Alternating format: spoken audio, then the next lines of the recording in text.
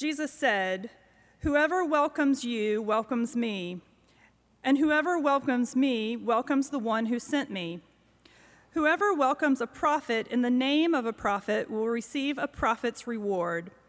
And whoever welcomes a righteous person in the name of a righteous person will receive the reward of the righteous. And whoever gives even a cup of cold water to one of these little ones in the name of a disciple, truly I tell you, none of these will lose their reward." The word of the Lord. Thanks be to God. Hi, friends. It's, again, a joy to be with you in worship. I want you to know a few things before we look at this text and before we pray. Every Sunday that I come to the sanctuary and I come to the building and it's empty, I carry a heavy weight emotionally about it. It doesn't feel right. And so I do something that maybe you would find silly, but it helps for me. Before any other ministers get here, I wear my AirPods and I listen to some sacred music that means something to me, and I stand right before the altar and I pray. And there are times when the beat gets to me and I begin to dance right down here. And I sometimes imagine you guys laughing at me because all of your faces are pinned up on these pews staring at me. That's okay, I forgive you for those laughs. But I tell you, it's a few weeks ago, but now every week that I do that, at some point I turn around and I have a vision. I look at the sanctuary and I see it packed, filled with people. I believe it's going to happen.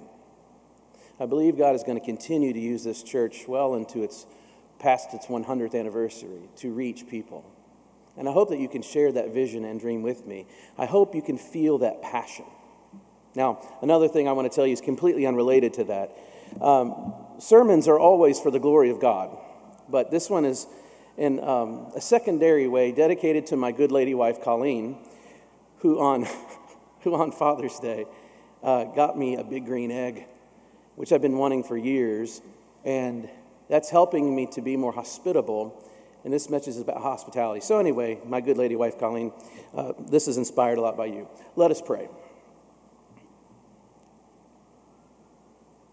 Creator God, we are thankful for the life that you have given us.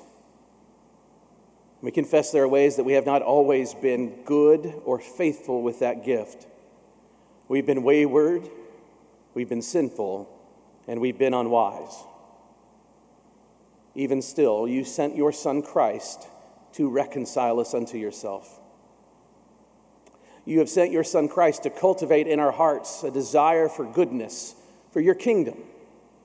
And in like manner, you sent your Holy Spirit to make us a community of care, to walk with us as a counselor and guide.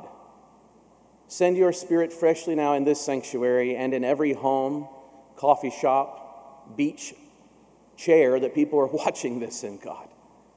For you and I know that without you I can do nothing, so let your Spirit reign upon us and let these words do something in our hearts that we might have fresh life. It is in the name of your Son, Jesus Christ, we pray. Amen. People in our world pay a premium for being welcomed, for the sense of hospitality. I have been blessed to go to the Masters a few times since living in Atlanta, and I'll never forget the first time going. Augusta National does it right. They have it pure perfection when you show up there. They make you feel comfortable about every little thing. It was the first time that I'd ever seen a men's restroom line longer than all the women's restroom lines. I was heading toward the line to find where I could stand, and I noticed that they paid a gentleman. There's a gentleman out there at the end of this serpentine line with a large pole indicating that the line ends there, or begins there, however you want to look at it. And I went and I followed the serpentine line. I stood there and I thought, my goodness, this is so well planned out. But I also noticed how long the line was, and it frustrated me. And so I said, oh goodness, this is going to take forever. And the guy goes, no, 5 minutes from right here. He knew exactly how long it was going to take depending on where he was with that pole. And I thought, that is incredible. They have everything dialed in. And we enjoy that. I never forgot that time I came down to interview for the associate minister role, And one of the staff members took me to breakfast at the Chick-fil-A just up Peachtree Street in Buckhead. We were sitting there having our breakfast, and one of the employees came over with extra eggs. I have some extra eggs if you'd like to have them on the house. Oh, yes, please. My pleasure. Oh, we pay a premium for these experiences. And I think we just think it's nice, don't we? We think it's nice when we've been invited to someone's home to have a great meal, and we find our way into their dining room and see place settings that have been so neatly and intentionally laid out, and maybe even sometimes name cards so you know where you're supposed to sit. We think that sort of thing nice. Unfortunately, in our world, we've tended toward marketizing welcomes, or we've at least made them transactional. There's a cottage industry of Christian books, DVDs, CDs, conferences about how to help your church become a more welcoming church, a more hospitality-driven church. And the reason is so that you can get people in the door and keep them. It's not pure hospitality that's driving it. It's some sort of transaction. In St. Matthew's Gospel that we just heard read by Sarah, Christ speaks to the power of a welcoming spirit. He is sending his disciples out on mission, and he says, whoever welcomes you, it is precisely like they are welcoming me. If someone gives you a cold cup of water, it's just like they're giving a cold cup of water to me when I have a parched mouth. This is what Jesus says of the disciples. It's interesting. In our moment, in our zeitgeist, I'm overwhelmed by how many times I'm asked on the telephone or on a Zoom call or through an email, how can we help? We all want to help. People of goodwill want to help. People are asking that about how we can help people who might be sick. How can we help people who might have lost their job in this time? Or how can we be of help when racial strife is at this tipping point that it is now? What can we do? And I think if you're like me, that question is a really hard one to answer sometimes. And it's easy for us to slip into a feeling of helplessness. Do you ever feel helpless? At least now, in this period? I know I do sometimes. But this little passage, it itself is like a cold cup of water for me on a day like today. This little passage reminds us that our actions do not or cannot be all heroic all the time. Sometimes it's something that looks small, like welcoming somebody, that can make all the difference, that can lead to lasting impact. This is to follow the pattern of God, isn't it? You see, God in Christ has welcomed you and me. God in Christ has welcomed enemy and stranger and friend. God in Christ has welcomed us all. And that's precisely the meaning and point of the Lord's Supper, communion, or Eucharist.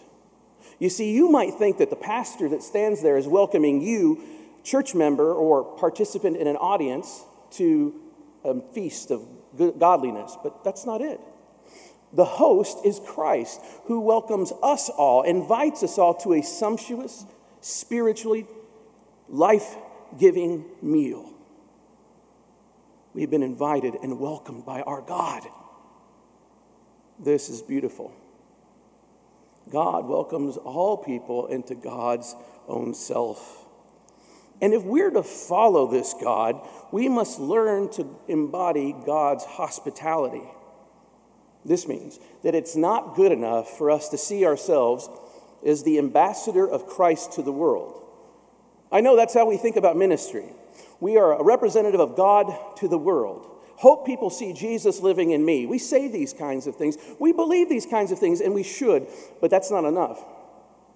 This means that we actually need to look at other people in their eyes and see Christ in them.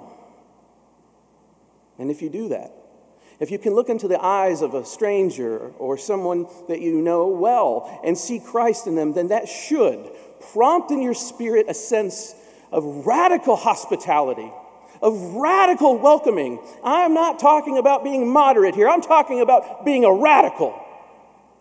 In terms of hospitality, of welcoming, of including, of bringing people to the table and making space for them.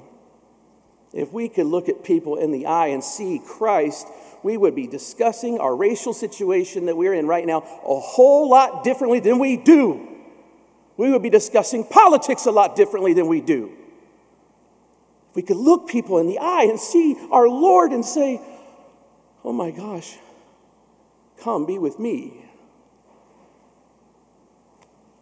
That's hard stuff. That's hard spiritual work, and I'm not a champion of it yet. I'm following and learning. Too often, it's easy for us to see people and reduce them to their behaviors or to their labels.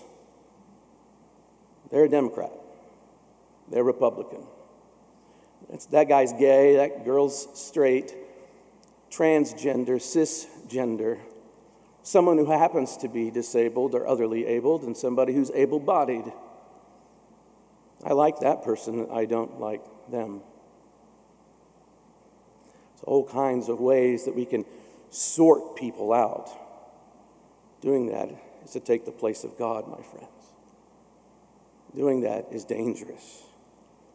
We're called to look at all of those people in the eyes and see Christ in them.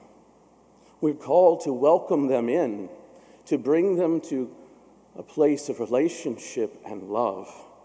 It is in hospitality that you will lead someone to Christ, not in a culture war. That I can promise you. And if we can embody radical hospitality and welcoming, then we will live up to some of our values of being a people of reconciliation, a community of care. There is this great legend of a Russian monastery where a master monk spoke to a younger monk about this very thing, about what you see when you look at somebody else, about how you assess them when you stare into their eyes or hear their stories or observe their failings. The master monk says to the younger monk, I have finally learned to accept people as they are in the world. A prostitute, a prime minister. It's all the same to me. But sometimes I see a stranger coming up the road and I say, oh, Jesus Christ, is it you again?